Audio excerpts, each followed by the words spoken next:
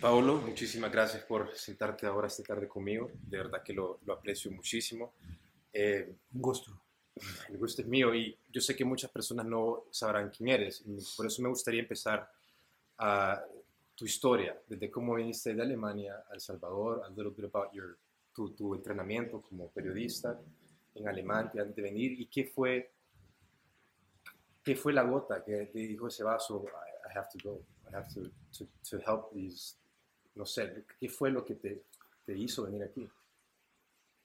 Porque, perdón, pero para los que no saben, la palabra patriota le queda corta a Paolo, porque Paolo no es una persona que no solamente es una persona que defendió su patria, sino que él vino de su patria a defender mi patria. Por eso es una persona sumamente valuable en este país, por eso es una persona de la cual yo le tengo el sumo respeto y necesitamos aprovechar que lo tenemos en este país. Así que, Paolo, no, sigue grabando, no te preocupes. Esto mejora Bueno, si no estamos distraídos viendo. bueno, yo estudié literatura, lingüística y política en Berlín. Y cuando terminé con estos estudios, que los había empezado pensando en una gran carrera en la industria cultural, Uh-huh. eh, me agarró en el camino el movimiento estudiantil del 68. Sí. Y entonces yo decidí, cuando terminé de estudiar, eh, hacer otra cosa totalmente diferente. Hizo una ruptura casi, bueno, radical. Eh, y fue a trabajar en una fábrica y hacer trabajo sindical durante, ¿qué?, 7 años. En esto, dentro de ese trabajo, me capacité como electromecánico y me hizo como delegado sindical en la fábrica de Siemens. Y en algún momento, ya como finales de los 70, eh, me picaron las manos de meterme en un proyecto de la fundación de un periódico alternativo, la taza, en el periódico, que fue un ejercicio muy democrático, digamos. No tenía inversionistas. La gente pagaba cuotas de, no sé, de 100 dólares o 20 dólares o 50 dólares. Y básicamente esto siempre ha sido un periódico en manos de los periodistas. Sí. Yo entré ahí cuando lo fundamos en el 78 y eh, me hizo cargo de la parte internacional, editores internacionales. Éramos dos, los internacionales, Y esto siempre en Berlín. en Berlín, sí. Y el periódico creció muy rápido, había realmente un nicho grande. Sí. eh, y entonces éramos dos en la sección internacional y el otro se fue a Nicaragua para hacer un par de reportajes. Nunca regresó. Se enamoró de todo ese proceso. Sí. Y yo me quedé en el desk en Berlín. Y entonces, en un viaje que él hizo, vino a Berlín, hicimos un trato que íbamos a hacer un switch. Sí. Que ya en el 81 yo iba a ir a Centroamérica y él iba a ir al desk. Cuando yo llegué en el 81, el tema ya no era Nicaragua, era Salvador. Sí. Bueno, entonces llegué aquí en enero del 81 como corresponsal en medio de ese desvergue de la Sí. ofensiva y de la contraofensiva y de una ola de represión después incomunal.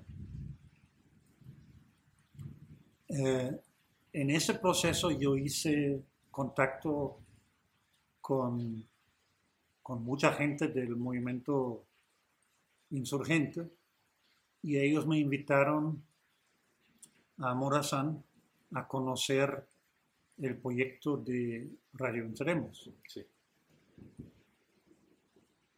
Ya me habían hablado de esto, había tenido una reunión en Managua con Joaquín Villalobos, que era el jefe de esto, y él me dijo, mira, necesitamos un par de gente como vos, porque nosotros no queremos solamente hacer un periódico, una radio, queremos hacer cine y documental, queremos hacer una revista, queremos hacer una especie de agencia internacional para difundir todo eso. ¿Y por qué no nos ayudas con esto? Entonces yo fui a Morazán a ver todo esto. Me pareció súper ambicioso y un reto grande. Y me enganché. Me enganché pensando que eso en un par de meses, todo el mundo pensaba que eso en un par de meses iba a terminar. Sí. Bueno, terminó 12 años después. Yo me quedé los 12 años haciendo esto. Usted fue el que nunca regresó al desk, entonces. Sí, nunca fui al desk. Dejé a mi novia colgada ahí. Pero la cosa es que eso tenía una mecánica que de repente ya no se podía salir. Sí. Porque yo quería saber en qué iba a terminar esa cosa. Y se prolongaba, se prolongaba, se prolongaba. Después vino el proceso de paz y yo dije, bueno, y yo ahorita podría regresar, ¿va? Pero tenía una gran curiosidad cómo el país se iba a reconstruir, cómo la izquierda se iba a insertar, cómo iba a ser el diálogo nacional con la otra parte, Sí. con la derecha, con los empresarios, con los militares.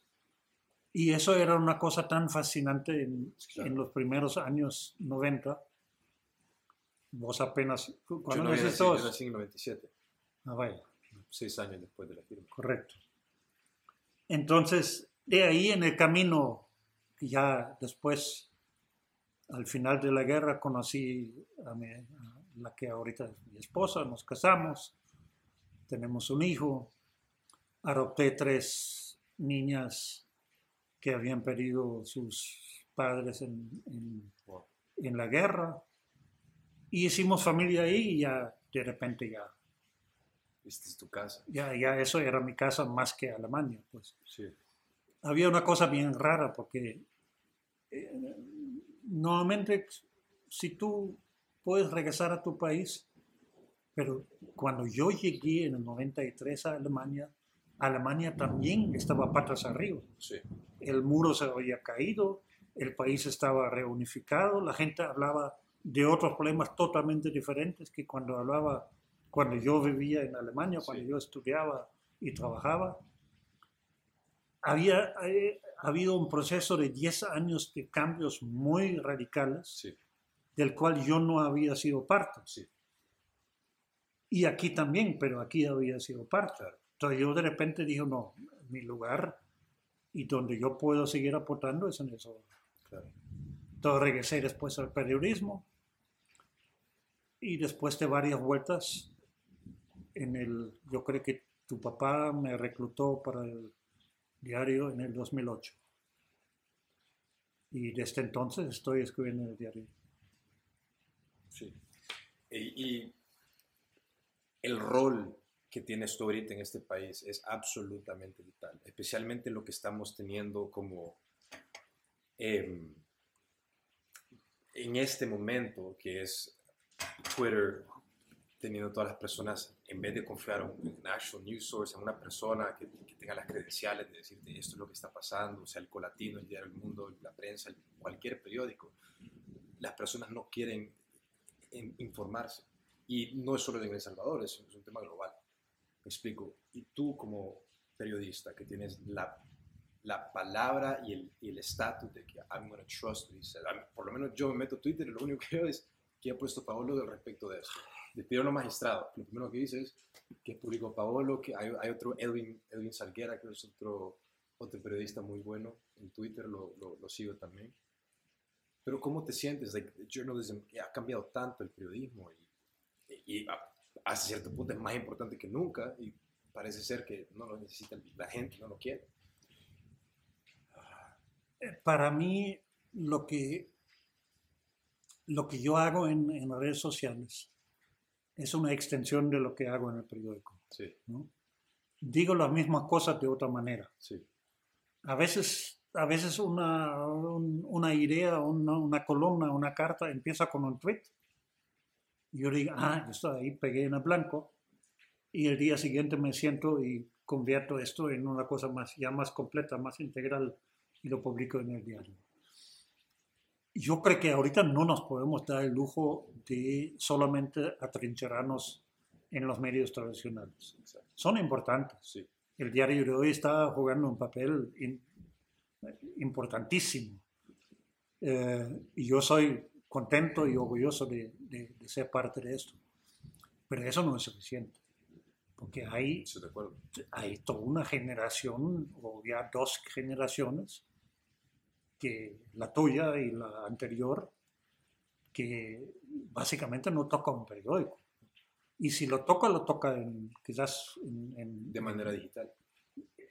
En manera digital. Y ya ni siquiera en laptop, sino en smartphone. Sí, y por lo menos en mi caso, y esa es la belleza de los podcasts, que especialmente during COVID, they've been such a great source of knowledge, a great source of information, porque todos los días alguien puede sentarse y hablar. O sea, tú deberías tener un podcast en el cual tú puedas, ¿verdad? Porque hay una limitación, siento yo, en lo que puedes escribir lo que sea, pero hay una desconexión en el sentido de que hay personas que simplemente no les gusta leer. Y es tan triste esa realidad. Sí. Son tercos, Sí. la gente terca. Mira, yo me he hecho bastante, digamos... And this is the purpose of this podcast specifically, Sí. perdón, targeting people who don't have the time to read but want to learn. Me explico. Yo me siento cómodo en Twitter, ¿no? Yo sé que lo que habría que hacer, y pero eso yo creo que eso tiene que ser gente como tú, gente más joven, Sí. que pueden manejar todos esos formatos de podcast, de YouTube, de canales de YouTube, de lo que sea, pues. Eso está cambiando tan rápido. Yo no me siento cómodo porque, no sé, no lo he probado. Sí. Y yo tengo 76 años y quizás la capacidad de adaptarme a otros medios más y otros medios más y otros medios más puede ser limitado. Sí. Pero yo estoy seguro que la respuesta a la hegemonía que la gente de Bukele han logrado en el país en cuanto a toda esa comunicación digital y en YouTube y en Facebook y en todo eso, hay que contestarla en esos mismos medios. Exacto. Aunque estoy también muy convencido de que no hay que hacer lo mismo. No. Porque lo que ellos hacen es de una tan baja calidad. Mira, pues, la simplificación permanente les ha ayudado de comunicar bien con la gente. Sí. La respuesta nuestra no puede ser hacer exactamente lo mismo. Sí. Entonces hay un populismo comunicativo que no hay que imitarlo, hay que enfrentarlo, pero hay que enfrentarlo con argumentos, con decencia.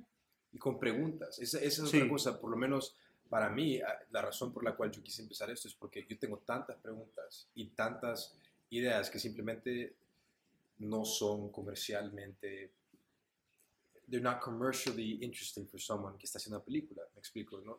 Quieres una película, tú quieres ver algo que es cool, no necesariamente quieres una endoscopía emocional de 30 años de historia. Hay gente que sí, me fascinan esas películas, pero las conversaciones te dan la oportunidad, por lo menos a mí, de respondieron a esas preguntas. Like if you just ask those questions. Y para mí es sumamente frustrante no poder estar aquí viendo esta mierda destallar. Me explico, pero también tengo que entender que yo valgo más después de prepararme, después de poder tener más conocimiento, más valor, y si uno de esos es más útil, pues vas a ser más utilizado.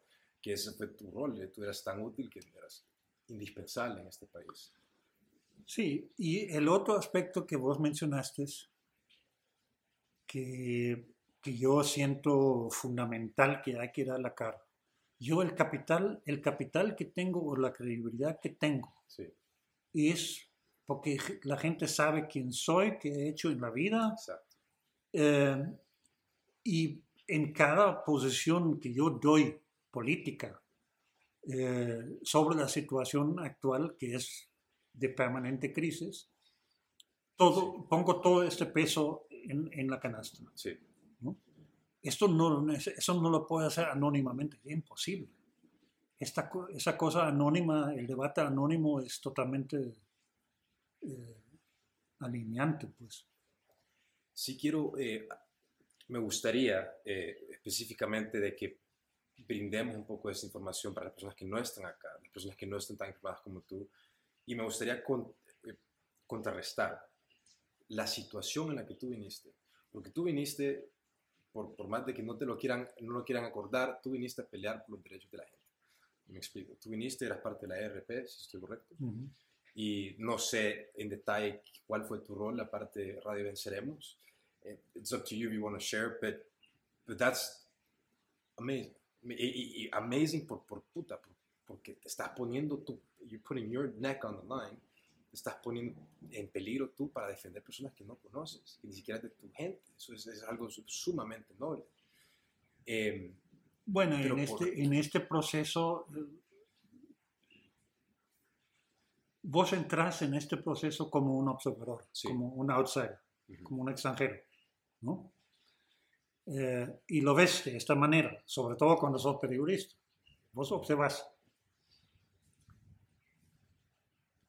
Y en el tiempo, quizás no es una cuestión de tiempo, sino en todos los hechos que compartís. Sí. Esta distancia se va mermando y de repente ya no hay. Sí. Yo no sé cuándo, pero yo me imagino que en algún momento en el 83 o algo así, yo sentí que esta cosa es conmigo. No es, yo no soy alguien observando con simpatía a unos que pelean contra el otro, sí, sino yo soy parte de esto. Y eso obviamente tiene que ver con todo lo que has vivido. Claro. Gente que conoces. Y con lo que ves también, porque la situación verdadera no es que hay un montón de gente atacando. O sea, la gente, estaba siendo tan abusada de sus derechos, no tenían zapatos, no tenían ningún tipo de dignidad de vida.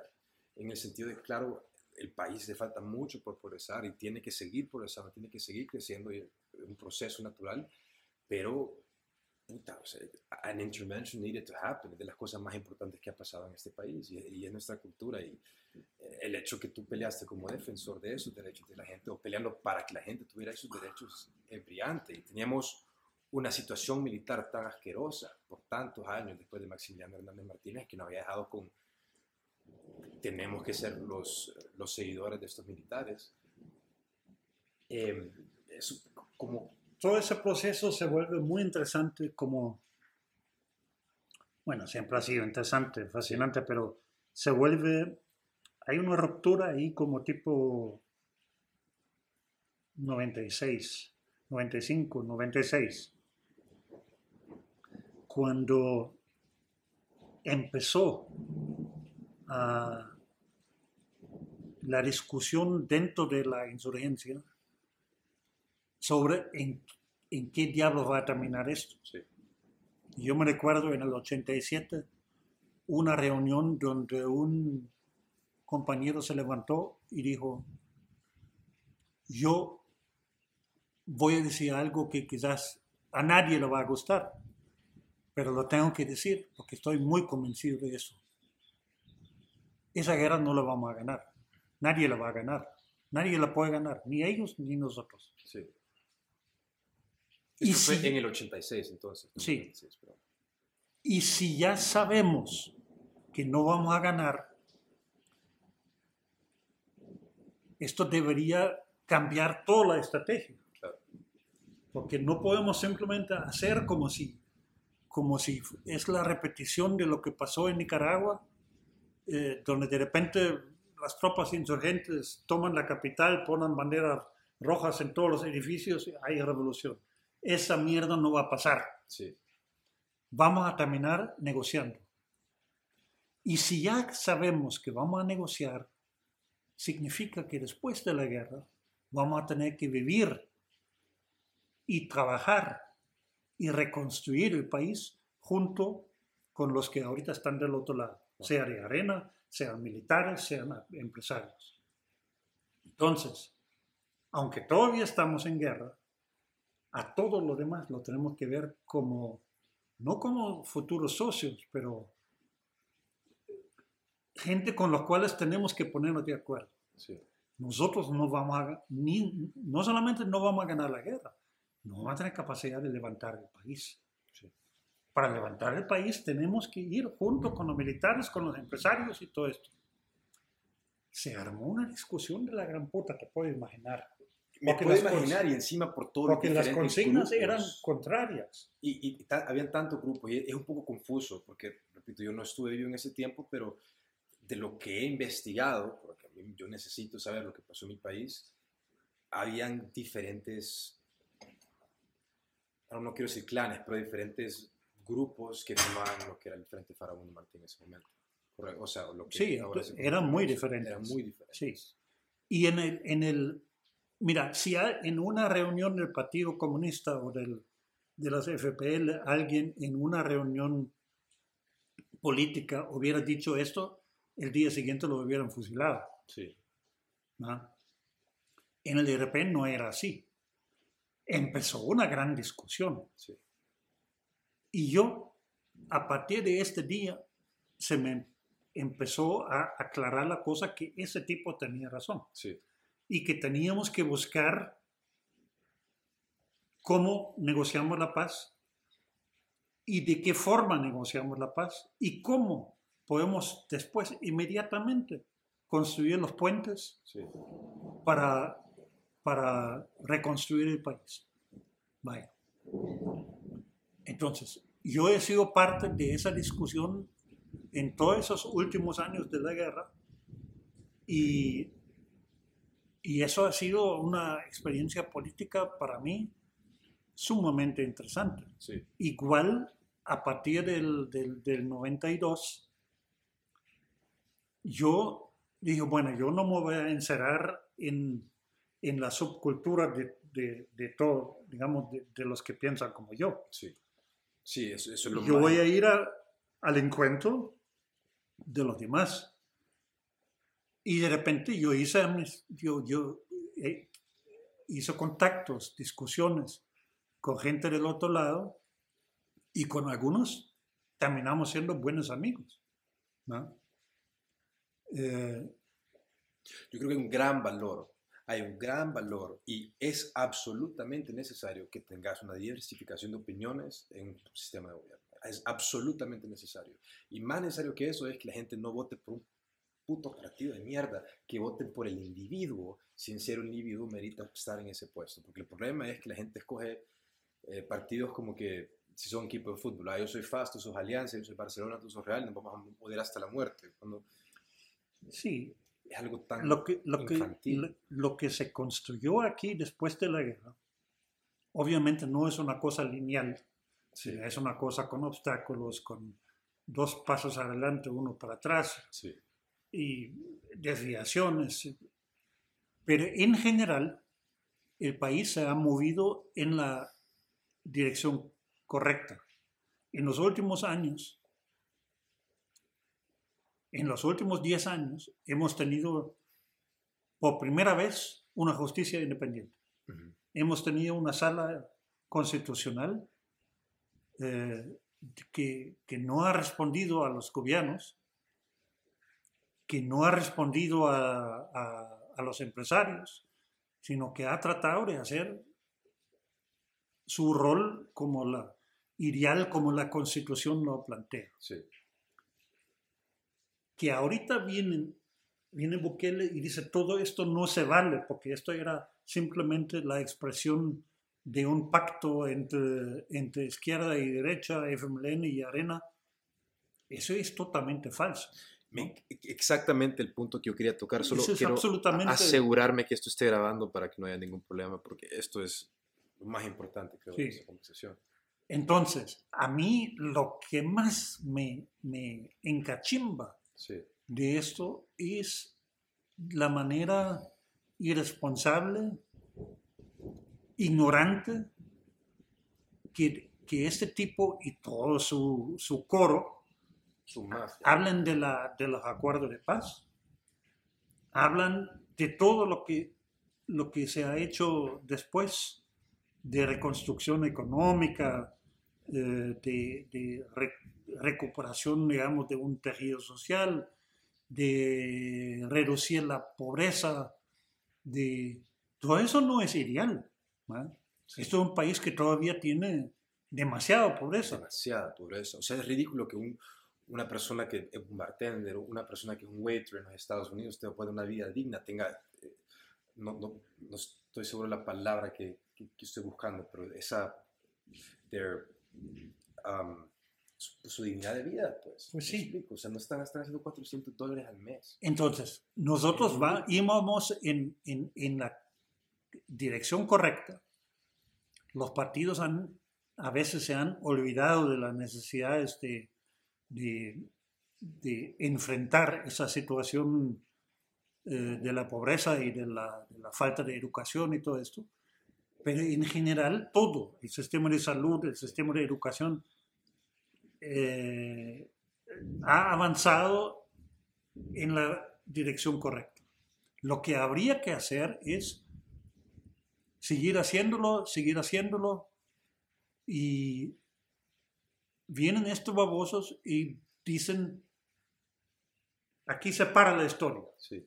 Y hoy empieza una historia nueva el día que yo tomé el poder. Sí. ¿No? Y no le da continuidad a todos esos esfuerzos, sino trata de inventarse su propia historia. 100%. Eso es una cosa realmente, es un atentado a la razón, es histórico, ¿no? Sí.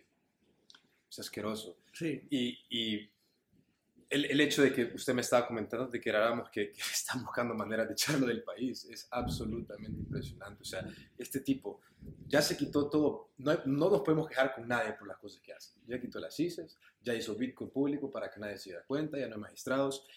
Encima de eso, su siguiente paso es I have the absolute authority en lo que es la opinión o que es la historia del país, lo que está pasando. Es absolutamente asqueroso y peligroso. Es que hay una... Él lo ha dicho muy claramente. Sí. La siguiente etapa es la batalla en la opinión pública. Sí. El tipo a veces es más lúcido que uno piensa. Sí. Porque él podría decir, yo tengo ahorita una popularidad tan grande que no me preocupa la opinión pública. Pero él sabe que eso es frágil. Y es en cierta manera artificial. Es sumamente superficial. Entonces, que él ahorita declara que el enfrentamiento va a ser por la hegemonía comunicacional, ideológica o como se lo llama, ¿no? Donde está hablando de declarar la guerra a los periódicos, a los think tanks, a FUSAES, a ANEP, a las universidades privadas, porque él sabe que esa batalla a la larga no la ha ganado.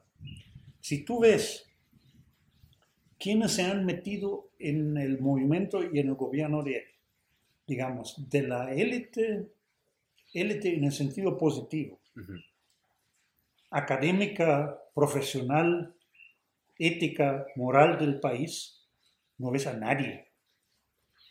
Sí. Toda esta gente está en contra de él, ¿no? Él ha agarrado profesionales, algunos quizás... Con expediente. O sea, Sí, en la gran mayoría no muy experimentados. sí, Y si tiene alguna gente que está experimentada, no lo tenga que trabajar. Por ejemplo, en la Geo hay gente excelente, sí, ¿no? Ha sido una escuela que a nivel internacional, entre los italianos, los japoneses y los salvadoreños y no sé quién más, reconocen que esto es como la élite de la tecnología geotérmica. sí. Pero de repente viene el Bukele y no sé si ha visto en Twitter No. las fotos de... Ellos hacen permanentemente perforaciones para ver qué hay ahí abajo, ¿no? Sí. Y dónde hay vapor. Entonces de repente tienen uno y viene un chorro de agua caliente, ¿no? Vaya, eso es un paso, pero es el paso, digamos, más fácil Sí. de detectar dónde está.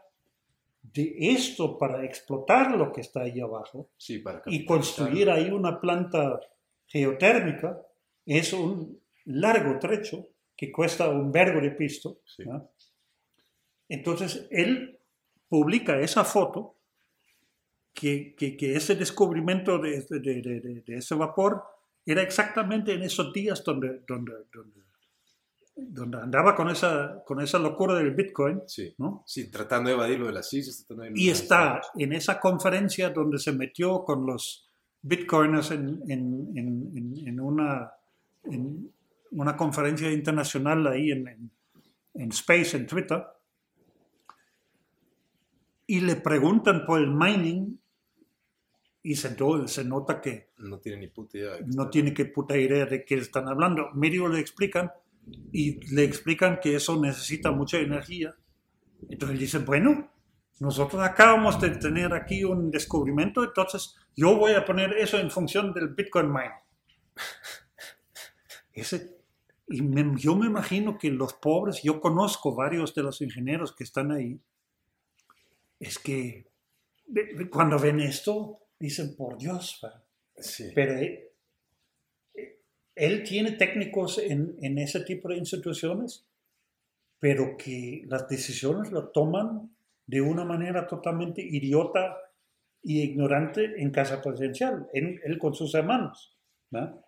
Y de repente le va a decir a ellos que hagan ahí tal y tal cosa que en la lógica del desarrollo de la industria no tiene ningún sentido, ¿no?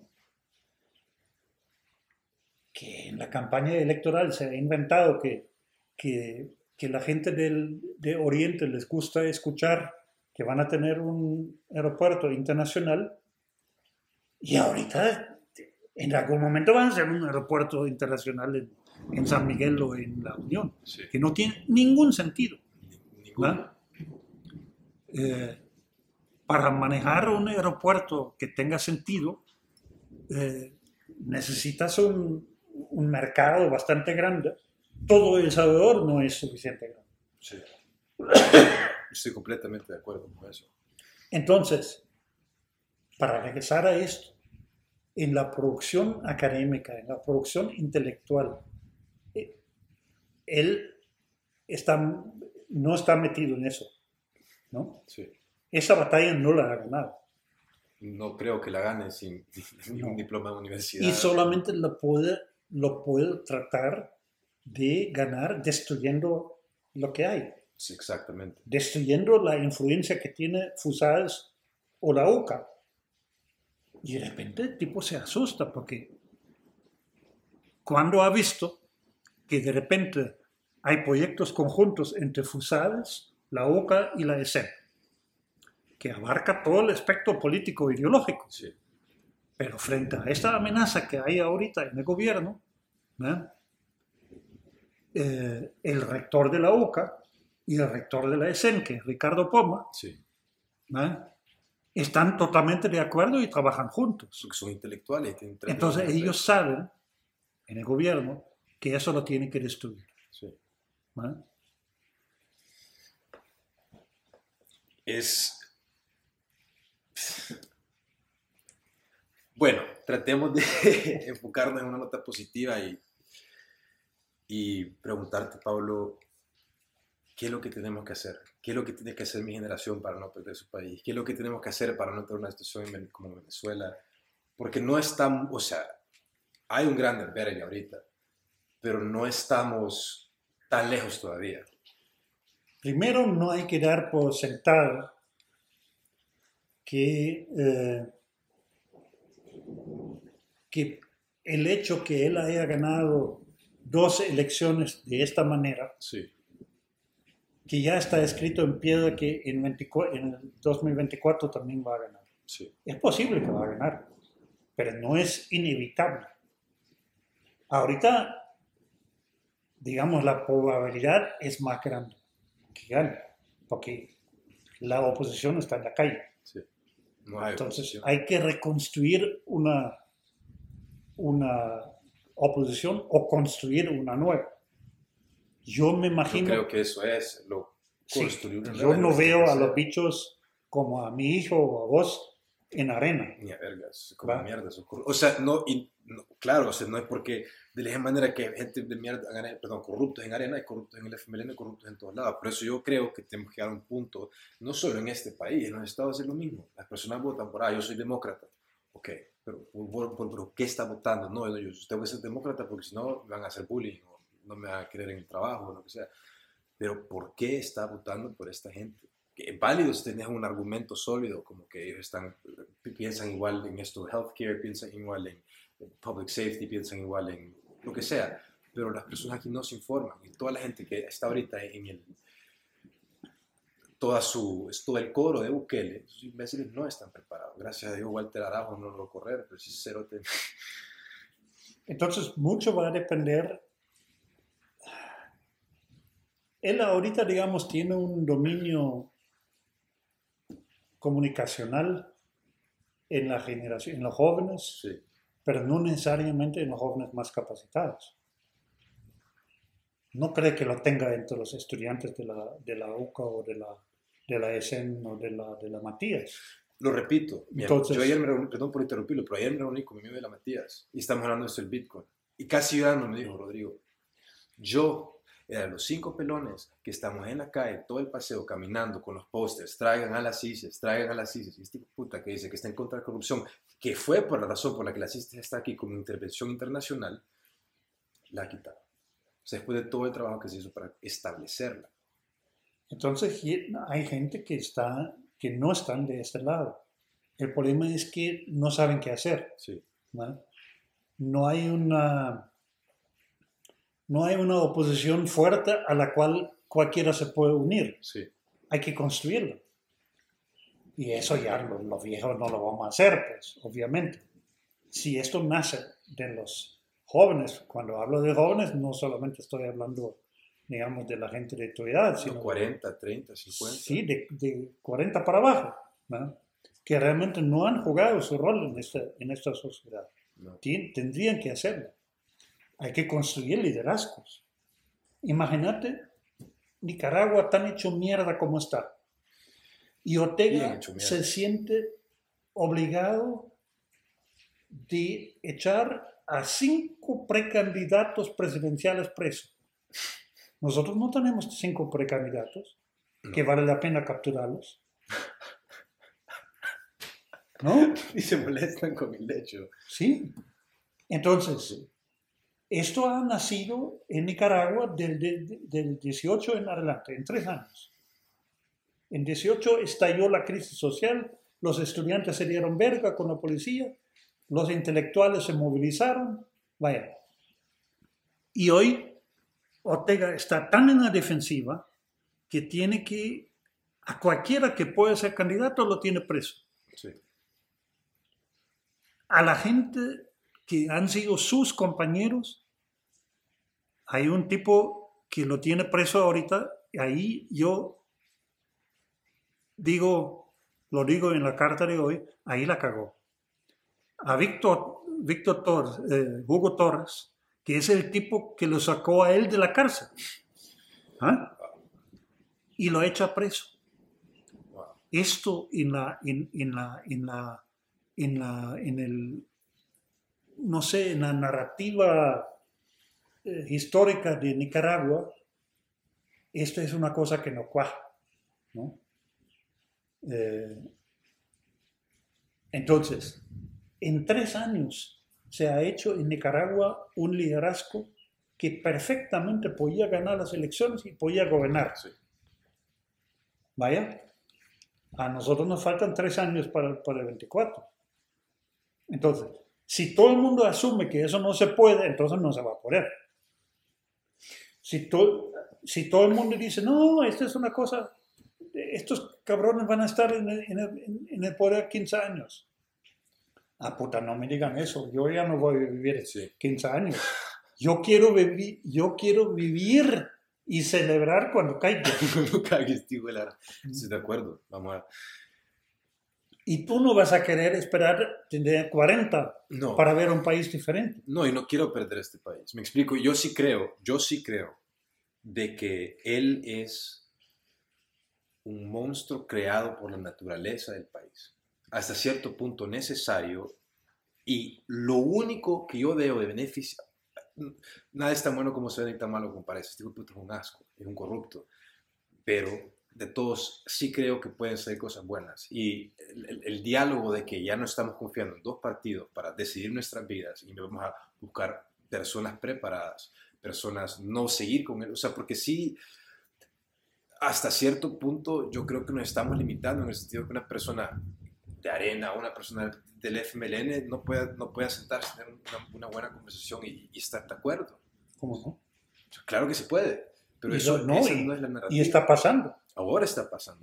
Y eso es una cosa fenomenal. Es fenomenal. Esto lo hemos tratado de construir y no ha funcionado de la manera como hubiera sido necesario. Sí. Vaya. De repente, toda esa polarización que hemos tenido durante 30 años entre Arena y el FMLN se les fumó, porque de repente ven a un peligro que es mucho más profundo. Aquí un montón de gente de la derecha han pensado que si alguien va a destruir ese país es el FMLN, es el comunismo. Sí. Y de repente es otra cosa. Sí. ¿No? Ese tipo en 2 años ha hecho cosas que el Frente no ha podido hacer y incluso ni ha tratado de hacer, ¿no? Entonces, de repente vos tenés gente que en años casi no se han hablado, por lo menos no se han hablado haciendo estrategia juntos. De repente todo el mundo está conspirando ahí. Sí. Gente de izquierda con derecha. Sí. ¿No? Pero eso es la gente que necesitas. Entonces, pero ese es un avance grande sobre lo cual hay que construir. Sí. ¿No? Poquito por poquito.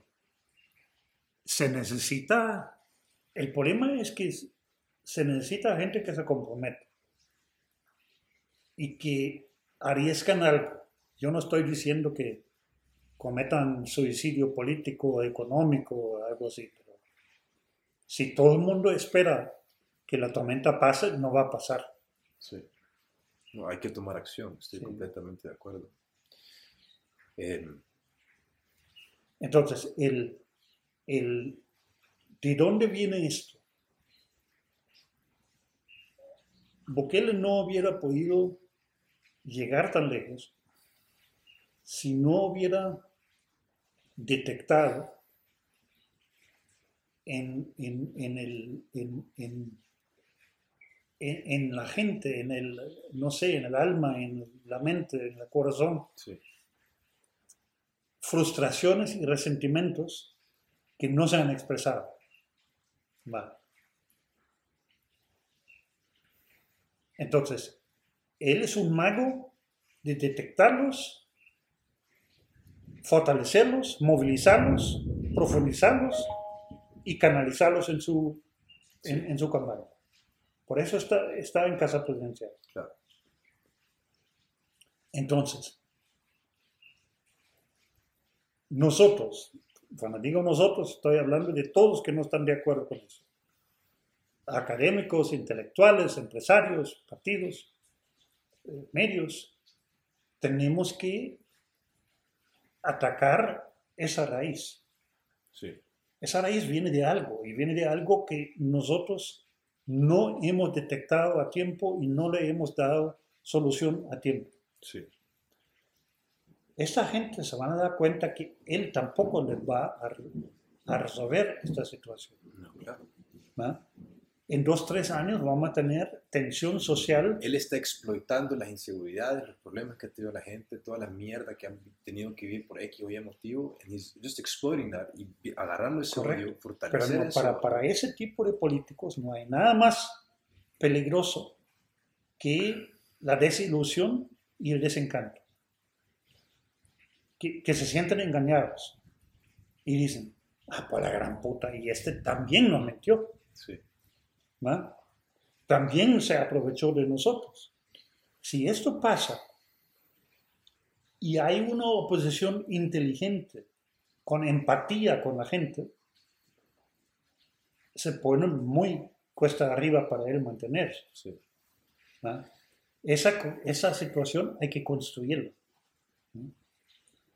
Hay que construirla, y es sumamente difícil, porque yo no creo que Javi Simán o Carly Calleja, ninguno de los dos hubiera sido un mal presidente. Pero yo sí creo de que no había ninguna puta manera de que la credibilidad del partido le iba a servir de en absoluto. O sea, ya es hora de... Bueno, Arena no va a ser el protagonista para solventar eso. Por otra parte, no se puede hacer sin Arena. Bueno, yo creo que sin la colaboración de todos los puntos de vista. Sí, se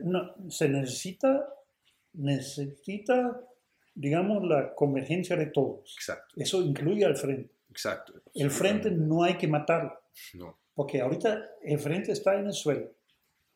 Y si los que históricamente han sido antifrente, ahorita le dan las patadas y las 2 patadas y las 3 patadas y el tiro de gracia, se muere. Sí. ¿Quién va a ocupar ese espacio? ¿No? Entonces, eso no hay que hacerlo. Hay que resucitarlo. Hay que resucitarlo. Entonces, este país necesita una izquierda inteligente y una derecha inteligente. Y un centro inteligente. Y todos trabajando juntos. Todos trabajando diciendo que pueden tener diferencias. Pero en la convicción de que las diferencias, para eso tenemos las instituciones democráticas para administrarlas, Sí. Con elecciones, con negociaciones, con lo que sea, ¿no? Eso yo creo que tanto la derecha como la izquierda está ahorita aprendiéndolo. Sí. Y si lo aprende bien, hay futuro. Si no lo aprende bien, no hay futuro. El otro ingrediente es liderazgo. Apréndanlo. El otro ingrediente es liderazgo y tiene que moverse rápido. Sí. Y yo, que conozco a todos, creo, ese liderazgo no va a llegar de algún rincón desconocido de onda. No puede pasar. Viene de la gente que uno ya los conoce como actores sociales, políticos, Exacto. empresariales, ¿no? Absolutamente, no. Entonces, yo casi todos los conozco. Hablo con ellos. Sí. Y si a mí me preguntas si yo veo a alguien que puede tomar ese liderazgo y unificar al resto, aparte de Javi Semán, no me ocurre nada. No se me ocurre nada, y no quiero... Cali no lo puede hacer, No, Carly no lo puede hacer y no lo quiere hacer, y es lastimoso, porque Carly es una persona muy, muy inteligente. Mi hermano tuvo la oportunidad de trabajar con una pasantía con él en college, o sea, el cerebro de cómo funciona ese man, Sí. it's next level, pero no es necesariamente, solo porque él es una persona muy inteligente, lo que necesita este país. Javier Simán es que vos necesitas como político un drive diferente. Y no relacionarte con la gente, o sea, la manera que tú hablas, el diálogo que tú tienes, No, las personas tienen que relacionar contigo.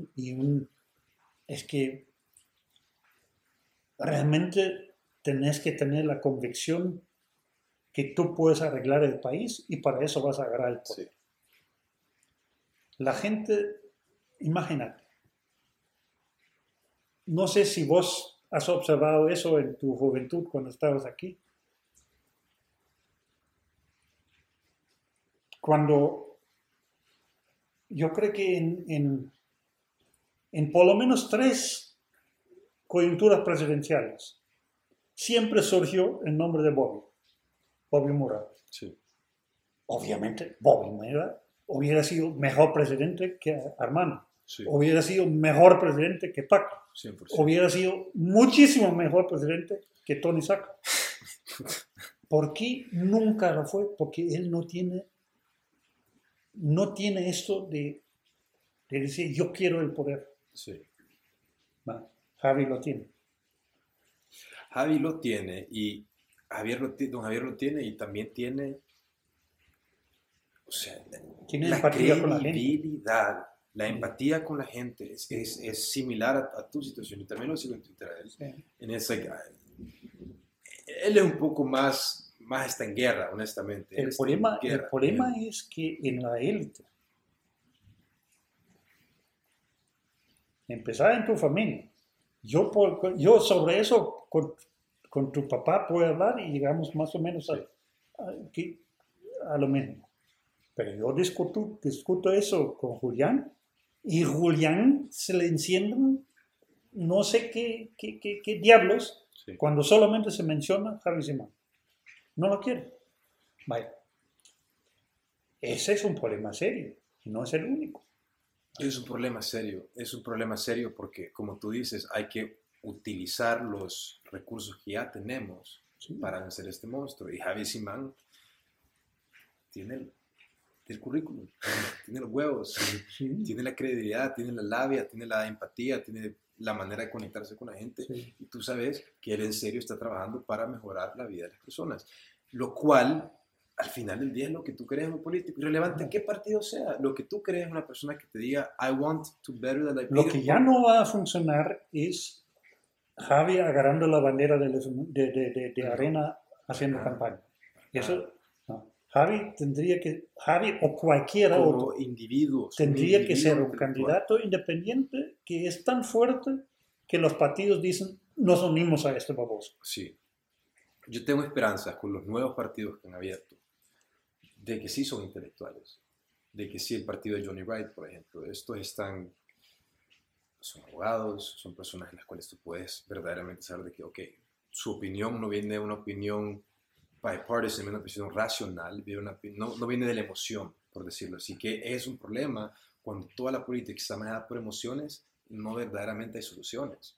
Me explico, solo es como que prolongamos esa emoción, prolongamos el tema, prolongamos el problema. Ellos tendrían que teóricamente, eso es el nombre que se dieron en nuestro tiempo, es profecía. ¿Eh? Sí. El problema es que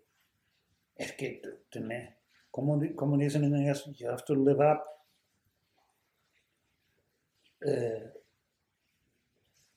Ellos no cumplen su propia profecía. Sí. Ellos deberían entrar todos los días a la arena política, social, y decir, es nuestro tiempo, nosotros somos. No, pero es que no tienen que hacer más burro. Apártense toda la gran puta de arena, apártense los de tendrían que hacer, no tienen esa actitud. No, porque yo creo que sí es por lo mismo de que son intelectuales, tratan de hacerlo del camino del respeto, pero tenés que saber dónde estás jugando y qué juego estás jugando. Sí. Lo que estamos hablando del periodismo es hacer periodismo. Correcto. ¿Me explico? Lo demás es como la manera de financiarlo. Exacto, pero el periodismo es lo más importante. ¿Y qué es lo que hace a tu negocio indispensable?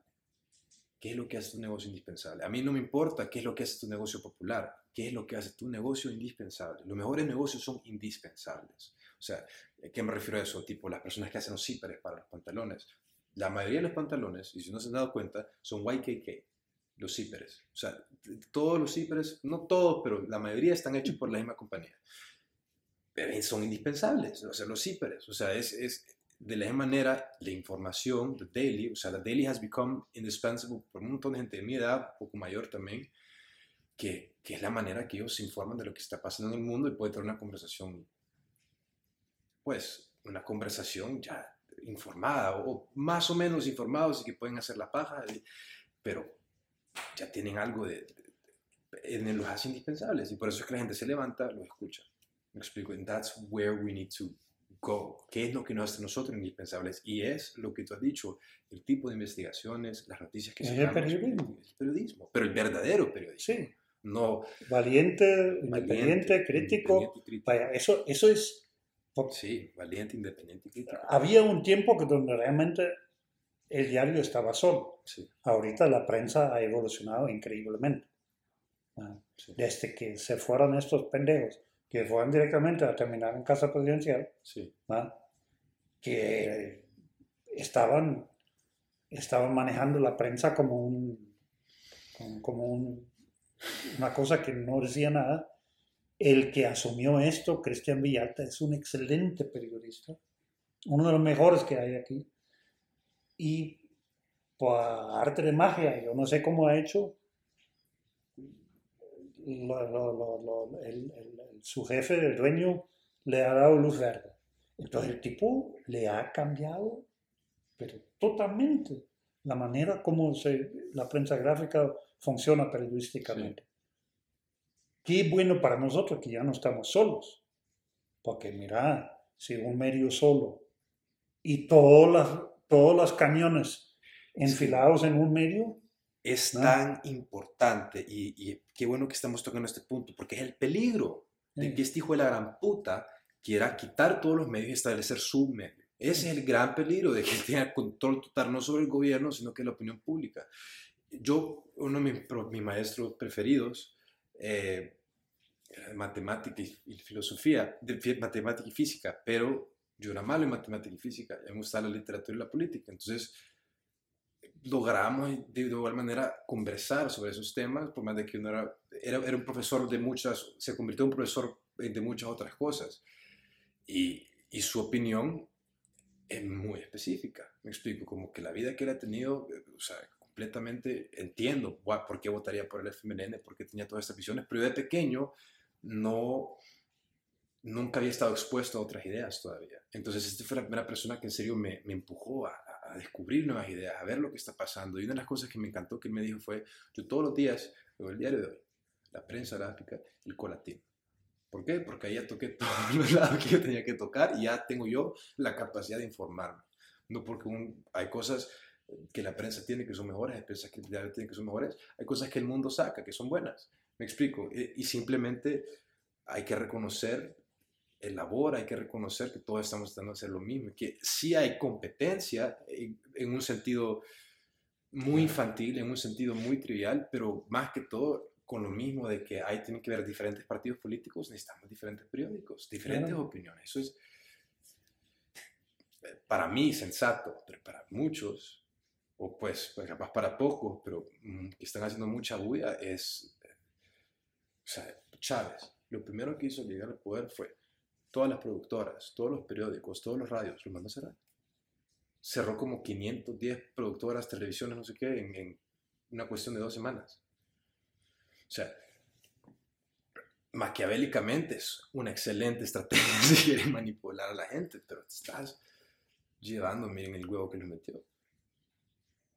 No creo que se pueda comparar Chávez con la narcodictadura que se tiene ahorita, ¿verdad? Porque Chávez era una persona... Era brillante en muchas cosas. Brillante.